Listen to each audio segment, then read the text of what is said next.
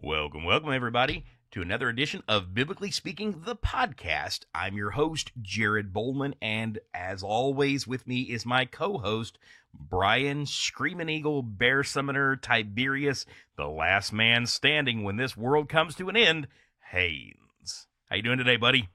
I am doing fantastic and looking forward to our studying this today. Yeah, it's going to be kind of a complicated one because I want to start with this idea that Paul talks about in 2 Corinthians 6:1. It's really a unique passage of Scripture, but Paul says that basically if we're not working together for the cause of the gospel, then we can literally receive the grace of God in vain. And that is a little bit contrary, or actually a lot contrary, to the way that most people think about grace and what it means, and sort of gets to the heart of a big discussion that I think a lot of people need to have about grace, because I think on every side of this issue, people are confused about what the Bible actually says about grace. I mean, you and I were talking in the pre-show. There are literally passages in the Bible that seem to contradict one another, where on one hand, the Apostle Paul is saying we're saved by grace through faith, and yet Peter is in Acts 2 saying, repent and be baptized for the forgiveness of your sins. And then over in 1 Peter 3:21, he says baptism saves you. Until we really get into this, I think that most people are sort of comfortable with what they've already heard and always heard. But if we don't explore this, we're really missing out on deepening our relationship with God, having confidence in our salvation, and really knowing whether or not we're in a relationship with Christ. And so there's a lot on the table today as we go through this. So let's get into this and let's start talking about grace. Jared, sounds like you're going to make a lot of people upset. So I love to be taking this path with you. Most people don't really understand grace. It wouldn't be an episode of the podcast if we weren't trying to make somebody bad. I hear that. But no, I mean, this is a salvation issue. This is something that, I mean, fundamentally gets to the heart of what does it mean to be a Christian. And the first thing that I want to tackle is this idea of, can somebody receive the grace of God in vain? I know we sort of dealt with Calvinism before, but that to me is right at the heart of dealing with a lot of the denominations out there where grace is this overwhelming feeling that God has saved you and that that's all that's required, or that grace is irresistible. I mean, Paul literally says you can receive the grace of God in vain. And you were telling me, pointing out in the pre-show, that over in Galatians 2:21, that it literally says that if you reject the grace of God, then Jesus died in vain.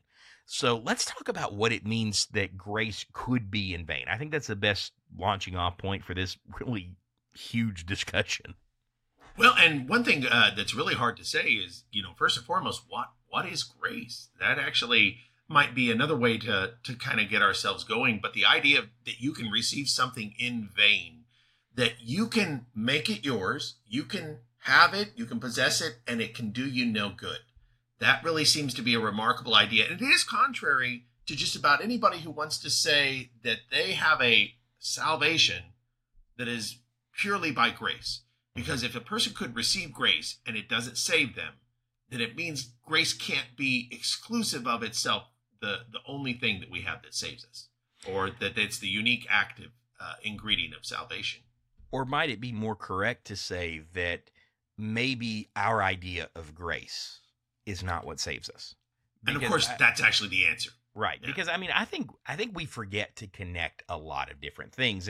And part of this comes with this idea of unpacking how grace and faith and baptism are all working together under grace in order to bring about the redemption of man. But you mentioned a good place to start there, and that is, what are we talking about when we're talking about grace? What does the religious world in general mean, and what does the Bible mean when it starts talking and using words like grace?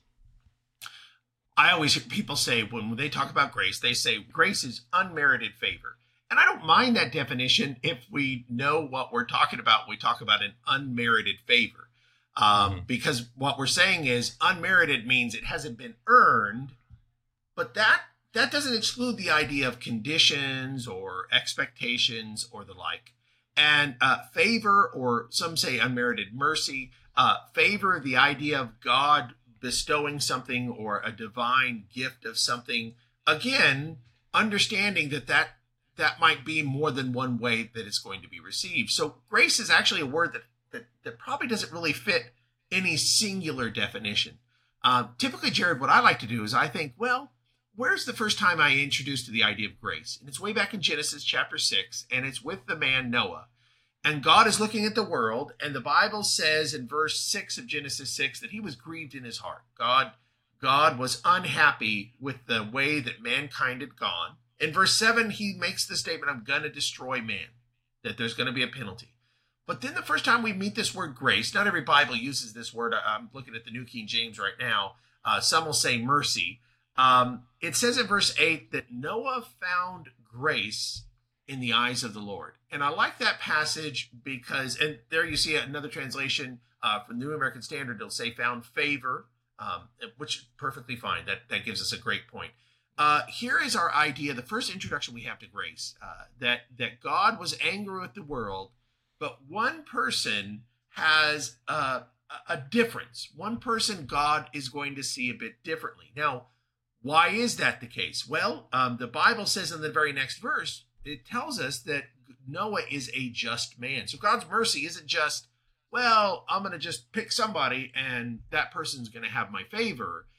God's favor had a circumstance for it. God found Noah to be a just and upright man. So right away, our first introduction to grace tells us some things. It even goes beyond that and says that he walked with God. So Noah had had the mindset, and I switched over to the New King James there so that they could see favor and grace as being the same concept there. But Noah was a man perfect in his generation, and Noah walked with God. Now, what's interesting about this, let me switch back over to my New American Standard, is that when we go over to the Hebrew letter, here we're told that Noah is saved by grace. Over in the Hebrew letter, we're told that Noah is saved by faith. In Hebrews chapter 11, in verse 7, by faith, Noah, being warned by God about things not yet seen, in reverence prepared the ark for the salvation of this world, by which he condemned the world and became the heir of the righteousness which is according to faith. So here in Hebrews 11 and 7, Noah is saved by faith. Now, what's interesting is most people who would say that we're saved by grace alone would say we're also saved in faith alone.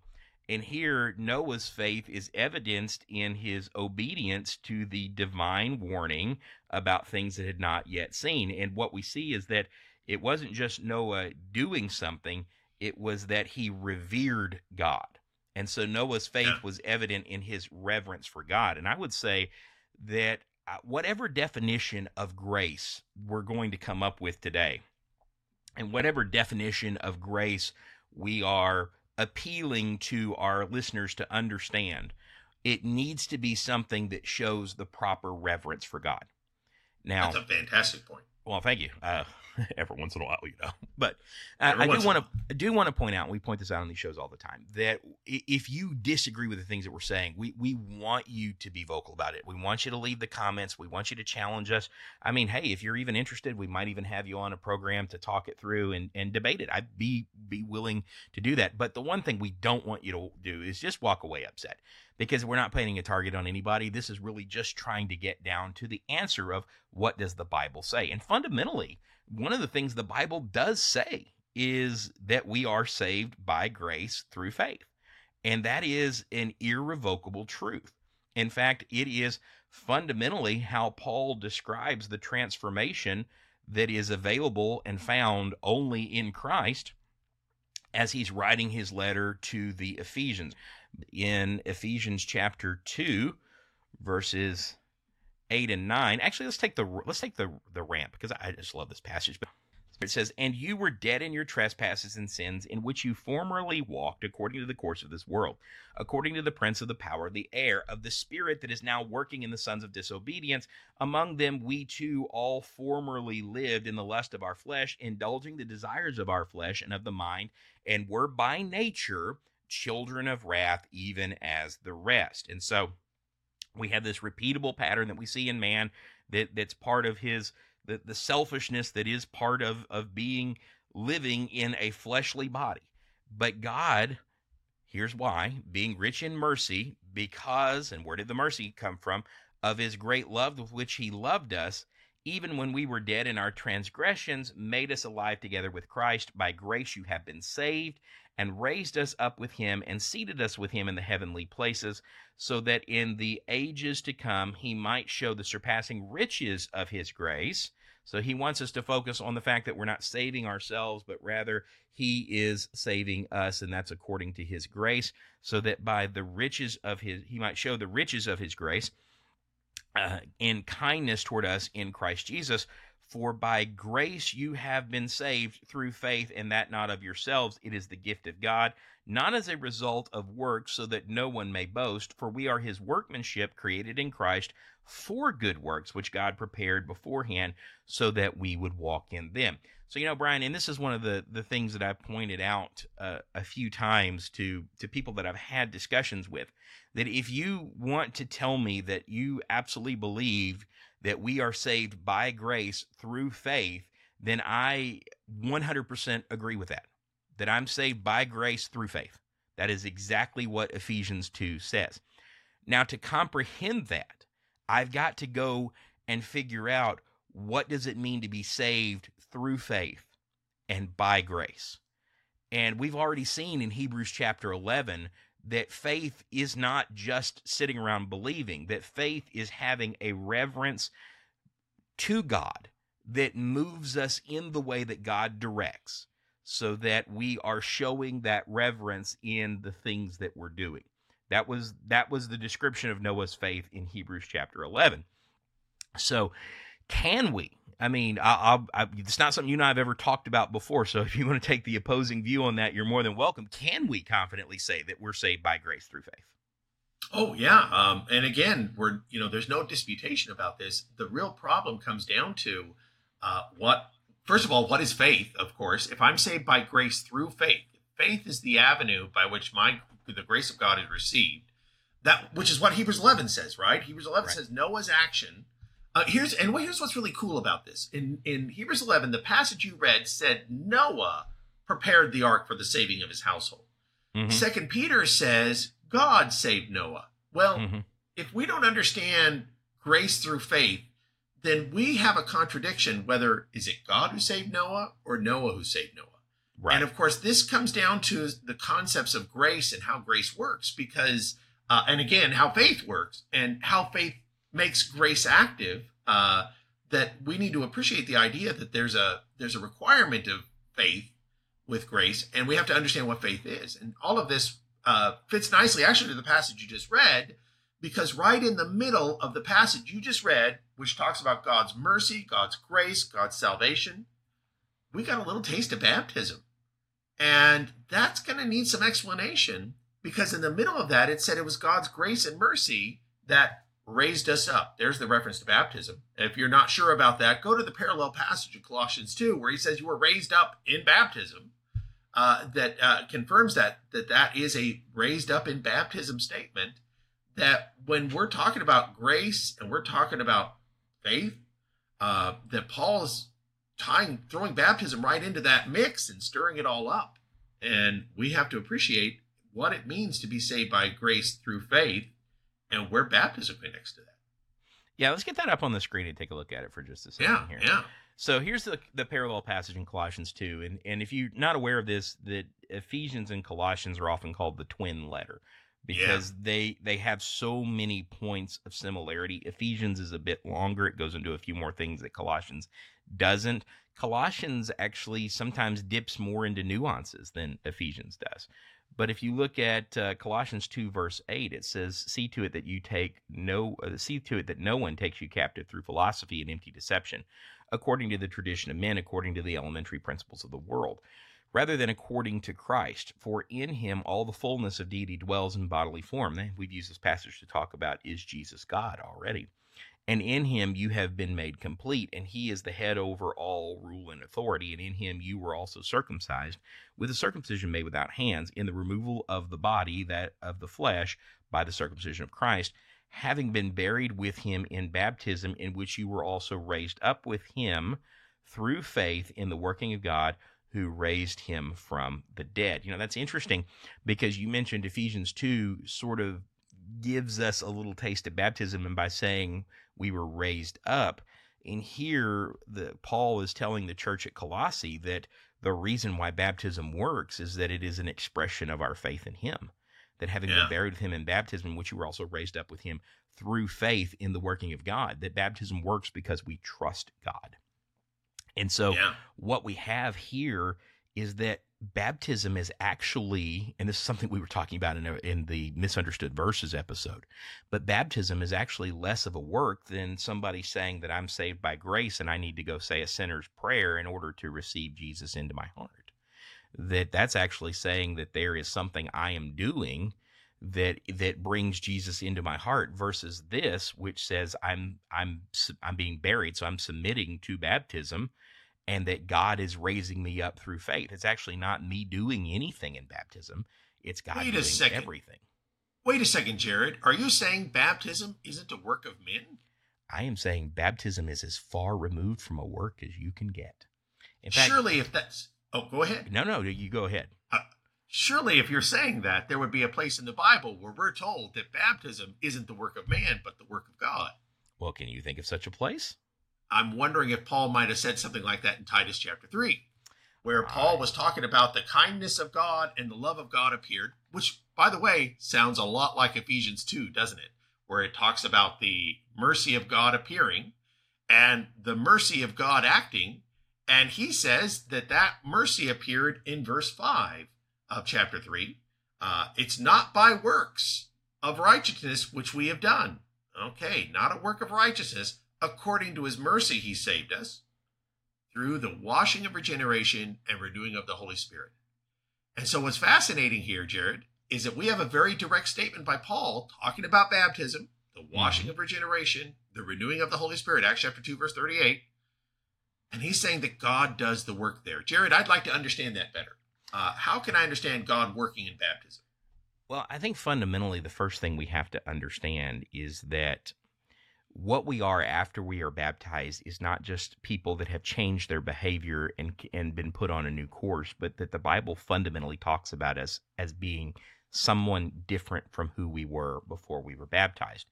Just such a passage would be Romans chapter 12, when he says, I beseech you, brethren, by the mercies of God, that you be living sacrifices.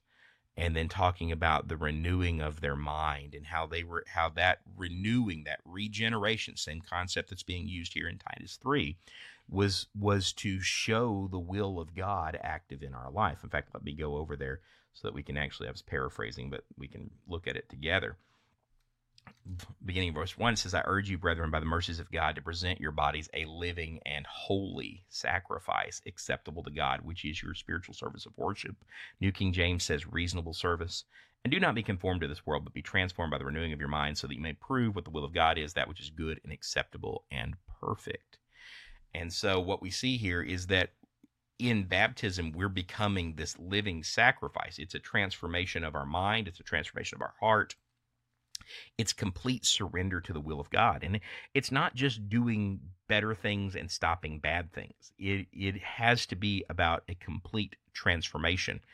And it gets beyond just following a pattern. I mean, Galatians 2:20 Paul speaks about the fact that it's not he who lives, but Christ crucified who lives in him. That when you have this idea of the internal transformation, and that this transformation is happening by the grace of God. Another passage that we could go to that substantiates that would be Romans chapter 6. And getting over into Romans 6 right from the very beginning, he's asking the question, can he continue in sin? Because he just said, where sin is gone, grace abounds even more. He says, what shall we say then? Are we to continue in sin so that grace may increase? May it never be. How shall we who died to sin live in it? There's a requirement of grace right there, that you can't continue to live in this willful sin. Or do you not know that all of us who have been baptized into Christ Jesus have been baptized into his death? Therefore, we have been buried with him through baptism into death, so that as Christ was raised from the dead through the glory of the Father, so we too might walk in newness of life.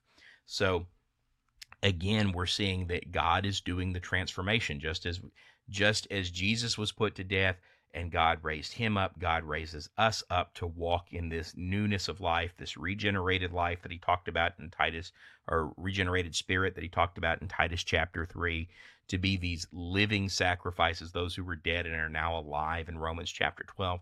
These are all things that are areas that only God can deal in. I mean, you're talking about transforming, as he said in Ephesians 2, death into life. That's why it's grace, that baptism is not transforming death into life. God taking and replacing my spirit with something that is yielding to him is transforming from death into life. That's the regeneration he's talking about there. You know, what's important to understand is that even in the language that we use when we describe baptism, we don't describe it as something we're doing. Right. We would say, I am being baptized. Well, who's doing the work there? It's not the person baptizing. They don't have any authority. They can't take away sins. They have no power, so to speak. Right. And it's not the person being baptized, of course, because they also don't have that ability to say those things as well. Mm-hmm. What is fascinating, though, is if we talk about things like faith or just believing, let's differentiate faith and believing for a second to say believing in God. In John chapter 6, Jesus was talking about that. And what's interesting is he said, well, that's a work, believing in God. He said that to believe, here is the work of God, that you should believe in him who he sent. Believing is a work. Confession, well, I'm doing it, so it's a work. Repentance, Jesus talks about the works that are worthy of repentance. All of these characteristics of bringing ourselves to that point. Even things that aren't biblically sound. Things that we don't find in Scripture. There's no mention of a sinner's prayer in Scripture. But that's a work. Open your heart to Jesus. Well, you're doing something that allows that even that's something that you're doing. And that gets back to what I was saying earlier. Baptism is about as far away from a work that you can do as you can get. Which, Jared, what you were saying, and this should blow some minds. What you were saying is if somebody comes along and says, I am saved by faith only, they are teaching us salvation by works only, because believing is the work. The Bible says baptism is the work of God. So ironically, if you said, well, I believe, I say the sinner's prayer, I let Jesus in my heart, that is a salvation by works alone, which would be contrary to the word of God. Yeah. And that's a fascinating idea that I think most of the people that believe that would be shocked to know. Absolutely. And it's not gotcha. It's not playing into a logic trap. I mean, basically what you're saying at that point is that I have to believe God and that saves me. Well, that's taking the emphasis off of God and it's putting the emphasis on you. Yes. But if I say that God, through his grace, says that he wants to free me in baptism from my sin, then I'm totally passive in that. I mean, I have to submit, but I'm totally passive in that otherwise. That is exactly how Peter talks about this in 2 Peter chapter 3. And this is one of my favorite passages when talking about baptism. And this really gets to the heart of maybe what some of our own brethren actually believe, that baptism, I'm sorry, I said 2 Peter, I meant 1 Peter, that 1 Peter chapter 3, that this gets to the heart of what some of our own brethren mistakenly communicate about baptism. I hope they don't believe this, but that baptism is a work that I am doing that saves me. I've heard that said by more than one person who worships with me on a Sunday morning, and it's always something, not necessarily now, but throughout the history of my preaching, but it's actually contrary to what the Scripture teaches. If I look at 1 Peter chapter 3, verse 18, it says, "For Christ also died for sins once for all, the just for the unjust, so that he might bring us to God, having been put to death in the flesh, but made alive in the Spirit." I want you to see that is the same transition that we saw over in Acts 2. It's the same transition. We haven't gone to Acts 2, but that Brian was talking about in Acts 2. Same transition in Titus 3, that Jesus was put to death in the flesh, but made alive in the Spirit, in which also he went and made proclamation to the spirits now in prison, who once were disobedient, when the patience of God kept waiting in the days of Noah during the construction of the ark, in which a few, that is 8 persons, were brought safely through the water. Corresponding to that, notice the construction of the ark is the only thing that's mentioned here. But what baptism is being likened to is Noah and his family being brought through the flood and being rescued from sin. So corresponding to that, baptism now saves you. Not the removal of the dirt from the flesh, but an appeal to God for a good conscience through the resurrection of Jesus Christ. And so what baptism is not a doing of anything. It is the appeal of the inner person to be resurrected in the same way that Jesus was resurrected. In fact, Peter even says it's not really about the putting away of the dirt that's on your flesh. That's not what baptism is about. And that takes it out of the realm of this being a ceremony that we go through that cleanses the body as our inner man has already been cleansed or anything like that. Peter says baptism is not really affecting your outer person. It is asking God to resurrect you in the same way that Jesus did. It is trusting God. It is appealing to God in faith for the thing that he's promised through grace. Let's put a little pin here to make a point too. Some people look at this passage and they, because they don't want to believe what the Bible very clearly says, they'll say, well, we're not talking about the baptism in water. We're talking about the baptism of the Holy Spirit. What I love about this passage, this is also one of my favorites, is that it's clearly talking about water, verse 20, and again, the appeal to the concept of the removal of filth from the flesh is implying that would be the mistaken understanding of baptism. Well, it can't be Holy Spirit baptism. Mm-hmm. Something, by the way, that's not really mentioned after Acts chapter 1, when Jesus promises it in Acts chapter 2.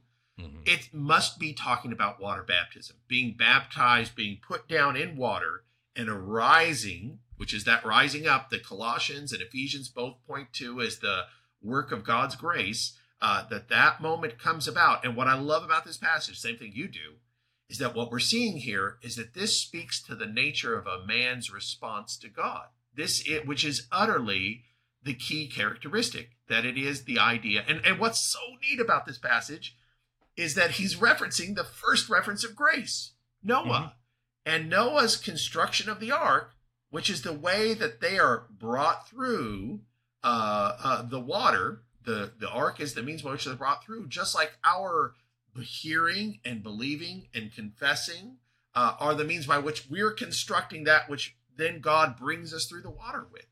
Which is to say, if I was baptized without faith, it would be like Noah going through the flood without the ark. You know, I haven't prepared myself for those things, and I'm not prepared to go through it, which is, something we see all throughout the New Testament as well. Yeah. And so he's emphasizing here that baptism is an expression of your faith. It's not an expression that God has already taken away your sins. It is an expression calling out to God to give you a good conscience in the form of Jesus being resurrected from the dead. So it appeals to the resurrection of Jesus. Without baptism, there is no appeal to the resurrection of Jesus. There is no appeal to the greatest expression of grace. Grace didn't culminate in Jesus on the cross. Grace culminated in God raising Jesus from the dead. That's the great expression of grace. So if he didn't raise Jesus, there is no grace that we can appeal to for new life. The best you could argue is that there was a payment for sin, but there's no appeal to anything different. But in the resurrection of Jesus, God is making an appeal to us. He is calling us into this grace, and that baptism is a response to that. Yes, I want to be part of this grace. Yeah, and it's just an excellent point. I love the idea that even as he says it, he says baptism now saves us. And one thing I like to kind of make a point to is, although the context is now as opposed to Noah, it also speaks to the immediate moment of salvation. Baptism is where it happens, which makes sense. If I'm not being saved by my works, I'm not going to be saved when I believe or I confess or I repent. These are the things I'm called to do. I'm not going to be saved in those moments. Baptism is the place where I go in the water dead, which is what both Ephesians and Colossians said. You were buried dead and you arose alive. Baptism is the transformative moment from being dead to being alive. And that's the working of the grace of God. And that's why Paul in both of those letters, talking about the grace of God, wants us to be appealing in our mind to the moment we were dead and we came up alive. Now, one of the other passages that really emphasizes that maybe we don't understand grace the way that we should, alongside this one, that grace is pointing us toward baptism, as you were just expressing there. But we were really close to it just a moment ago, and that was Titus. Yeah, Titus chapter 2. This is absolutely Mm-hmm. my favorite passage on grace, and it's one that I have taught for years among our brethren when I think that they sometimes fundamentally misunderstand grace. This time I'm going to remember to put it on the screen before I start reading it. So here we go. Let me go ahead and get screen share going. And Titus chapter 2, verse 11. Yeah, Titus chapter 2, verse 11.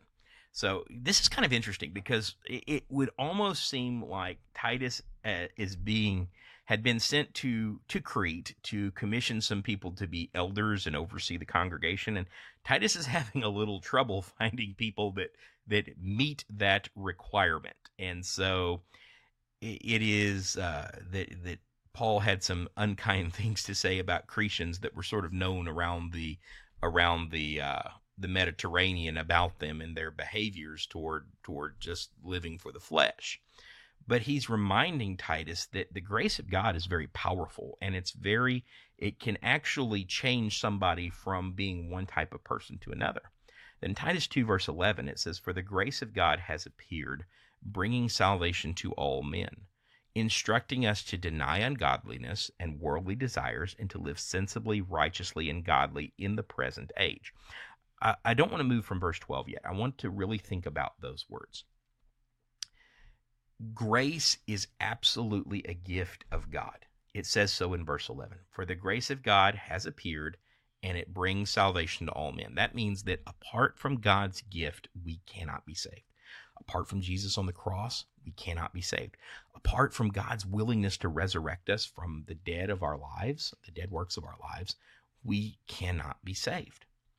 But then this gift, not only did we see in 1 Peter chapter 3 that the gift is pointing us to call out to God in baptism, which follows this pattern of death, burial, and resurrection, but if we're going to say that grace is a gift, and it's only a gift, and it can only be received without any condition and freely and without any strings attached at all, you got a real problem with verse 12. Instructing us to deny ungodliness. So the first thing that grace does, this gift of God that brings salvation to all men, is it instructs us to deny ungodliness. It instructs us to deny worldly desires. It teaches us to live sensibly, righteously, and godly in the present age. And so I have two lessons on Titus 2:11 through 13. And I teach them back to back. It's called Grace Expectations, or one of the other titles I like to call it is Amazed by Grace. What it just said is that grace is instructing, it is transforming, and it is perfecting. Grace teaches us two things: to deny ungodliness and worldly desires, and then it teaches us how to live, this is the transforming, sensibly, righteously, and godly. And then in verse 13, it is perfecting. It teaches us to look for the blessed hope and the appearing of the glory of our great God and Savior Christ Jesus, who gave himself for us to redeem us from every lawless deed and purify for himself a people for his own possession, zealous for good deeds. That purification of a people for his own possession means that, that's 1 Peter 2 kind of language, where we're called the royal priesthood, the holy nation, chosen race, and then we're called a peculiar people for God's own possession. When you see this, what you see is you're using the same kind of language here with Paul that Peter uses. So one of the arguments we hear all the time is, Paul and Peter didn't see eye to eye on this. They absolutely did.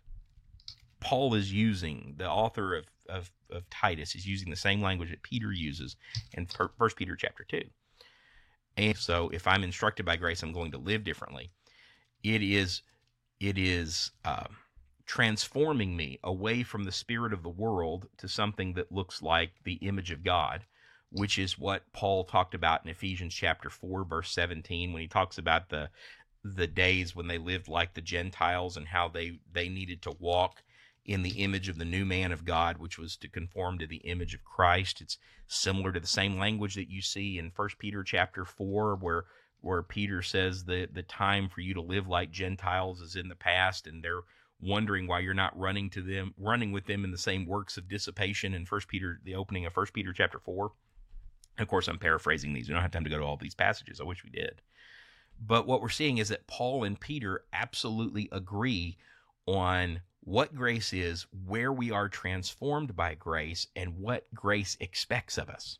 So if I'm sitting here saying that grace is a gift of God with no strings attached, and I can continue to live my life the way that I want to, I can continue to live in sin, I can continue or I can just receive it with a spirit of thankfulness without it really being the point of transformation in my life, where I'm learning what God wants from me, then Excellent point. You know what I really love about this passage?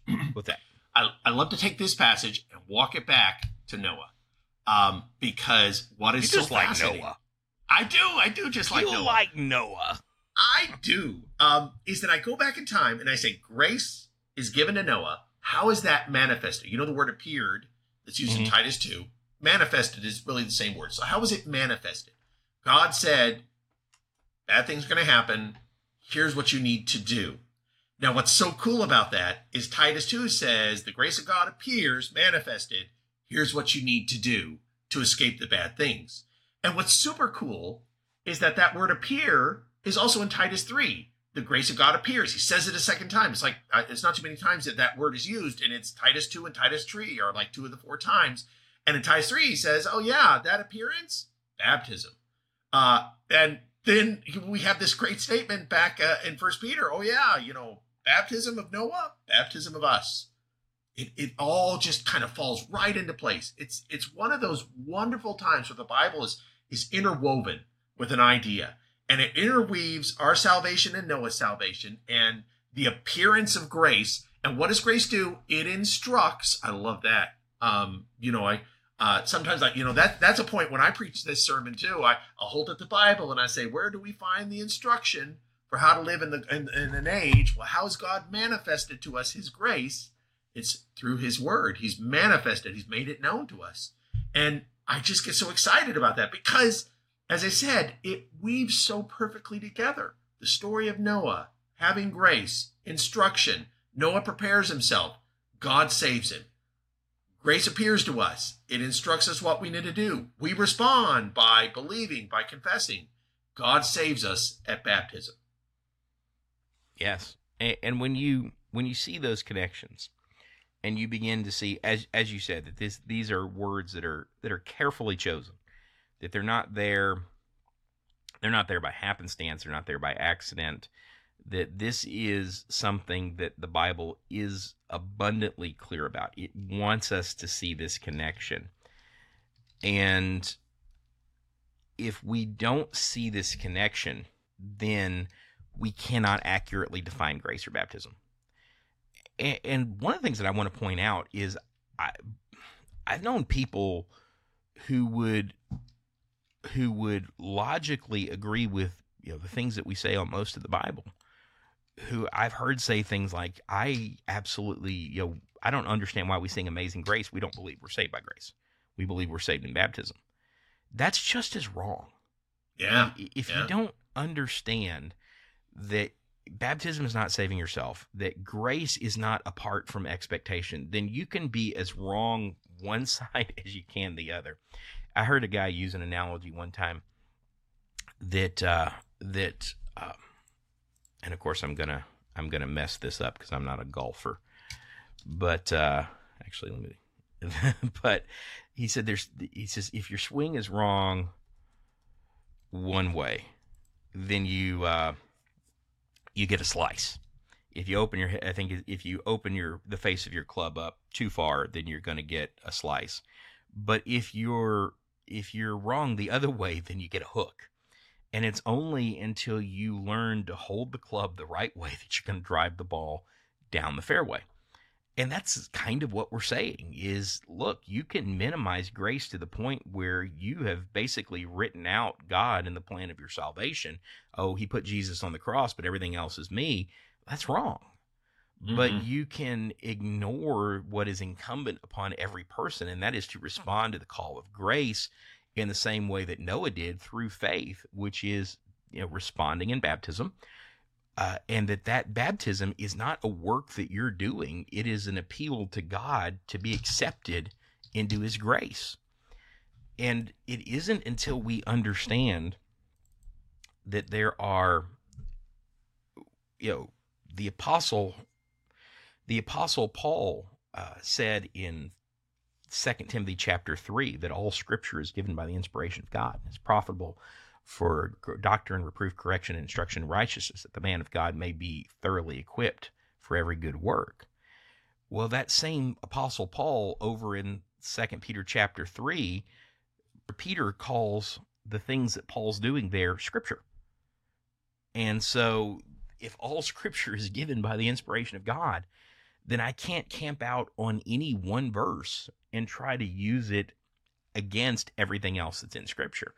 If we're being honest here, I have to be honest and say the Bible absolutely says we're saved by grace through faith.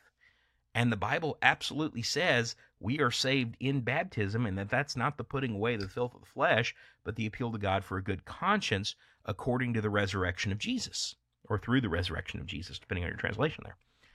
So if I'm being honest with both of those things, where does that lead me to? Here's a great way of looking at this very idea. If as you said, if we're honest with this, well, it comes back to baptism again. When I get baptized, Paul talks about this in Galatians. He says, as many of us who have been baptized into Christ have put on Christ. What kind of things are happening at baptism? Well, we've already really seen the Bible is very clear. It's the moment we're saved. But we can also understand we're adopted. We're given a new name. One of the ideas is I love the idea of putting on Christ. Sometimes I should say I clothe myself in Christ. And that's neat because I love the idea to think that now I am clothed in the righteousness of Christ. I am credited by faith his righteousness. Now that's important because even though I'm going to maintain that garment, there's a neat statement in Revelation where he says, don't take off the garment. Don't let your, shame be seen to all. There's the parable of the wedding feast where he talks about the man that came in and took off his garment. He was without a garment. Mm-hmm. You got to maintain that garment. I think it's like a uniform. If you've ever been in the service, you have to stay in uniform by maintaining your uniform. You can't, your ribbons, your tags and devices, you have to keep those things on to stay in uniform. That's how we maintain our salvation.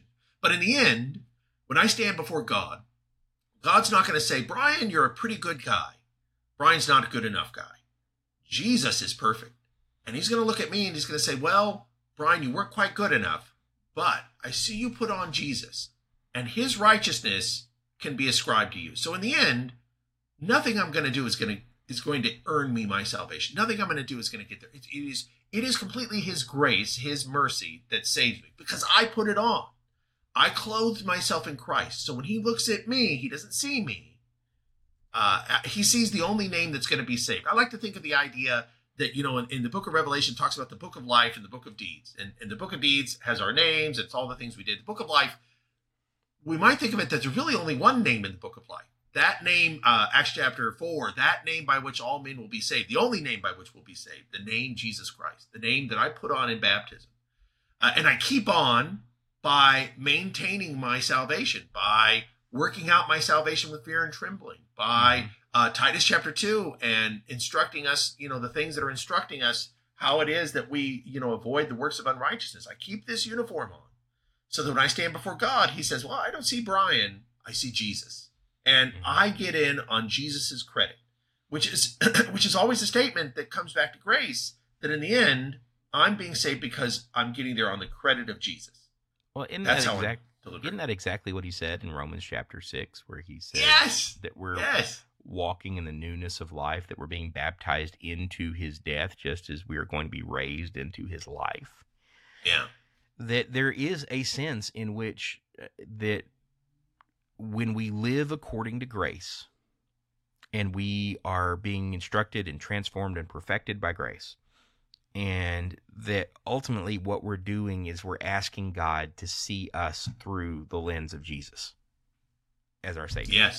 Yes. And what that means, and this, if you grew up in a tradition of faith where you heard taught grace only by faith alone, then what that is such a fundamentally important thing to know, that that's still true, because it is not my good works that are going to change how God views me. And it will never be by my perfection. I mean, 1 John chapter 1 says the one who says he is without sin is deceiving himself, and the one who says he has never sinned makes God a liar. That I am never without the need of the grace of Jesus. Now, I am trying to look like Jesus. That's how I spend my life. But if I think that I am ever without need of the grace of Jesus, or that I am saved because I was baptized, rather than because the grace of Jesus compelled me to surrender to God in baptism, then I am misunderstanding fundamentally what the Bible's teaching. Now, Jared, I'm going to take a different direction here for just a second. Somebody might come back and say, well, wait a second. Are you saying that if I get baptized and I'm saved by grace, nothing I do matters anymore? Somebody must have said that to Paul, because in Romans chapter 6, Paul, trying to make this point, tries to steer away from that too. Right. Paul's going to say, you don't sin so that grace abounds. One of the important ideas is that passage that we started off with, that we plead with you not to receive the grace of God in vain. Which is to say, which is where we started. Yeah. And we started there for a reason, because I can receive the grace of God. I can put on Christ. But it's also possible that having done so, I can lose it, or it can be in vain. It can be meaningless for me if I do not maintain the grace of God, which is why the grace of God instructs us, why it teaches us to put aside ungodly things, worldly lusts, to live soberly, righteously, godly in the present age. There's the grace of God. Maintaining my uniform, maintaining my Christ. The grace of God is telling me what I need to do to maintain that, or what I need to abstain from to maintain that. And if I don't continue to abide, now Jesus describes it a little differently when he says, you got to abide in me. Like in John, he talks about, I'm the vine, you're the branch. You have to abide in me and abide in my teaching. John says it differently in 2 John. You have to abide in the doctrine of Christ. Well, that's grace, because the grace of God instructs. That's what the doctrine of Christ does. You know, it instructs us. So I'm abiding in the doctrine of Christ. If I'm abiding in the things that Christ has taught, then I am confident of, that salvation, which is exactly what Peter says in 2 Peter chapter 1. Where he tells us that if we are adding to our faith virtue, knowledge, self-control, godliness, perseverance, godliness, brotherly kindness, love, he says your entrance into the kingdom is abundant. He says you won't fall. You're going to make it in if you're always laboring to put that on. Now, why does he say you're always going to make it in? Not because you've never erred, but because you are maintaining grace. Well, he even says something really interesting there, is he says, and this strikes at the heart of Calvinism, this is how you make God's calling and choosing you certain. Yeah, so, it does strike at Calvinism. You're right. Explain how. So God's calling and choosing me is not a passive recipient of grace that I can't control and that is overwhelming me.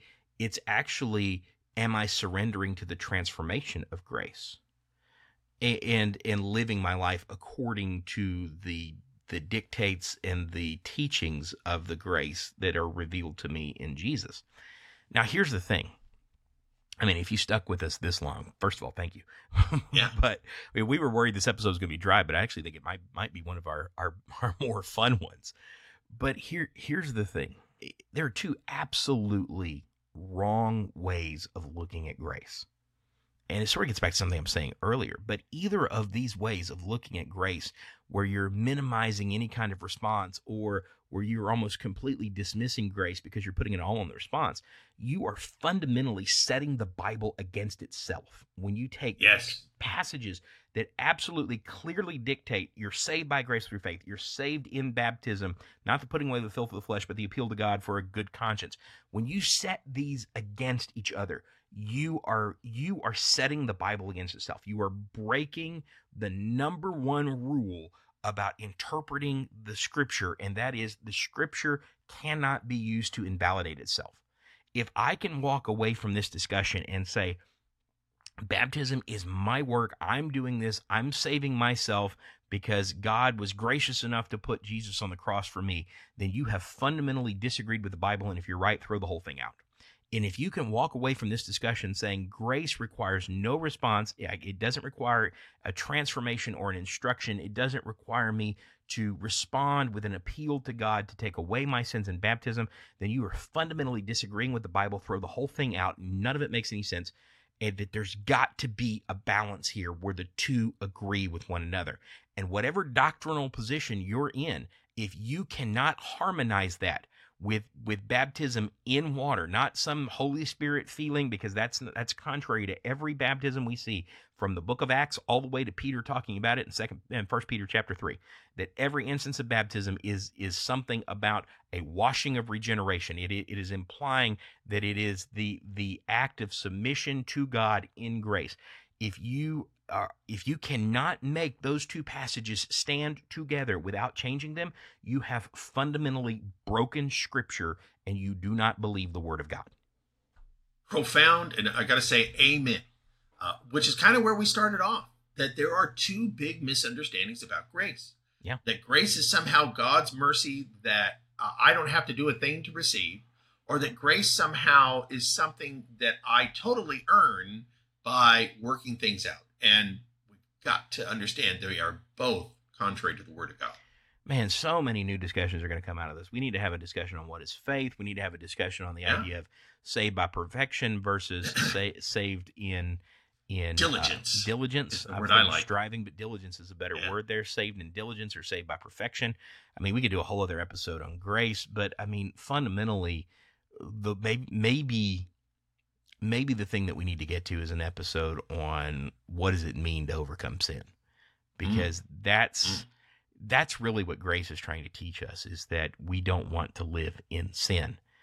And so, but lots more that we could cover. I just feel like we scratched the surface of it. We've already been going nearly an hour. But do you have any last thoughts for the listeners?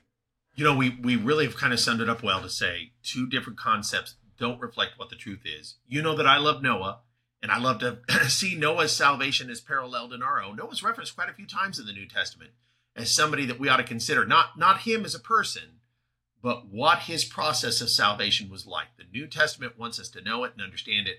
And I believe it's because it perfectly synchronizes the work of grace and how grace is made known to us, how it appears, how it teaches us, how we receive it, how we maintain, all of the different things that come up with that. That's what we need to understand, that Noah is exactly what we need to know about grace. It's almost as if that's the primary reason the story of Noah is in the Bible. It's almost as if that's why it's there. Yeah, that's exactly right. All right, buddy. Well, if we don't lose subscribers over this, I guess we're not trying. But hey, we're way over 700 now. So we've actually picked up quite a bit of momentum. We want to thank all of our new subscribers. As always, please share the podcast. This will be an excellent one to start some discussions with, start some evangelism with. And if you fundamentally just think we're wrong on this, please tell us. I mean, this is what we really want out of this, is to talk about the Word of God with people who are interested in the Word of God. And that doesn't mean that you have to agree with us. It just means that there's a discussion to be had. And I hope you hear that in the way that we talk about these things, that Bryan and I are both always excited to talk about the Bible, and with anyone who's interested in the Bible, whether we agree or not. I believe that there's one of three possibilities. Either you could be right, I could be right, or we're both wrong. And we need to know what the Bible actually says. And that's what our program is all about. I think next week we're talking about alcohol, Bryan. That was the big one in our listener response poll.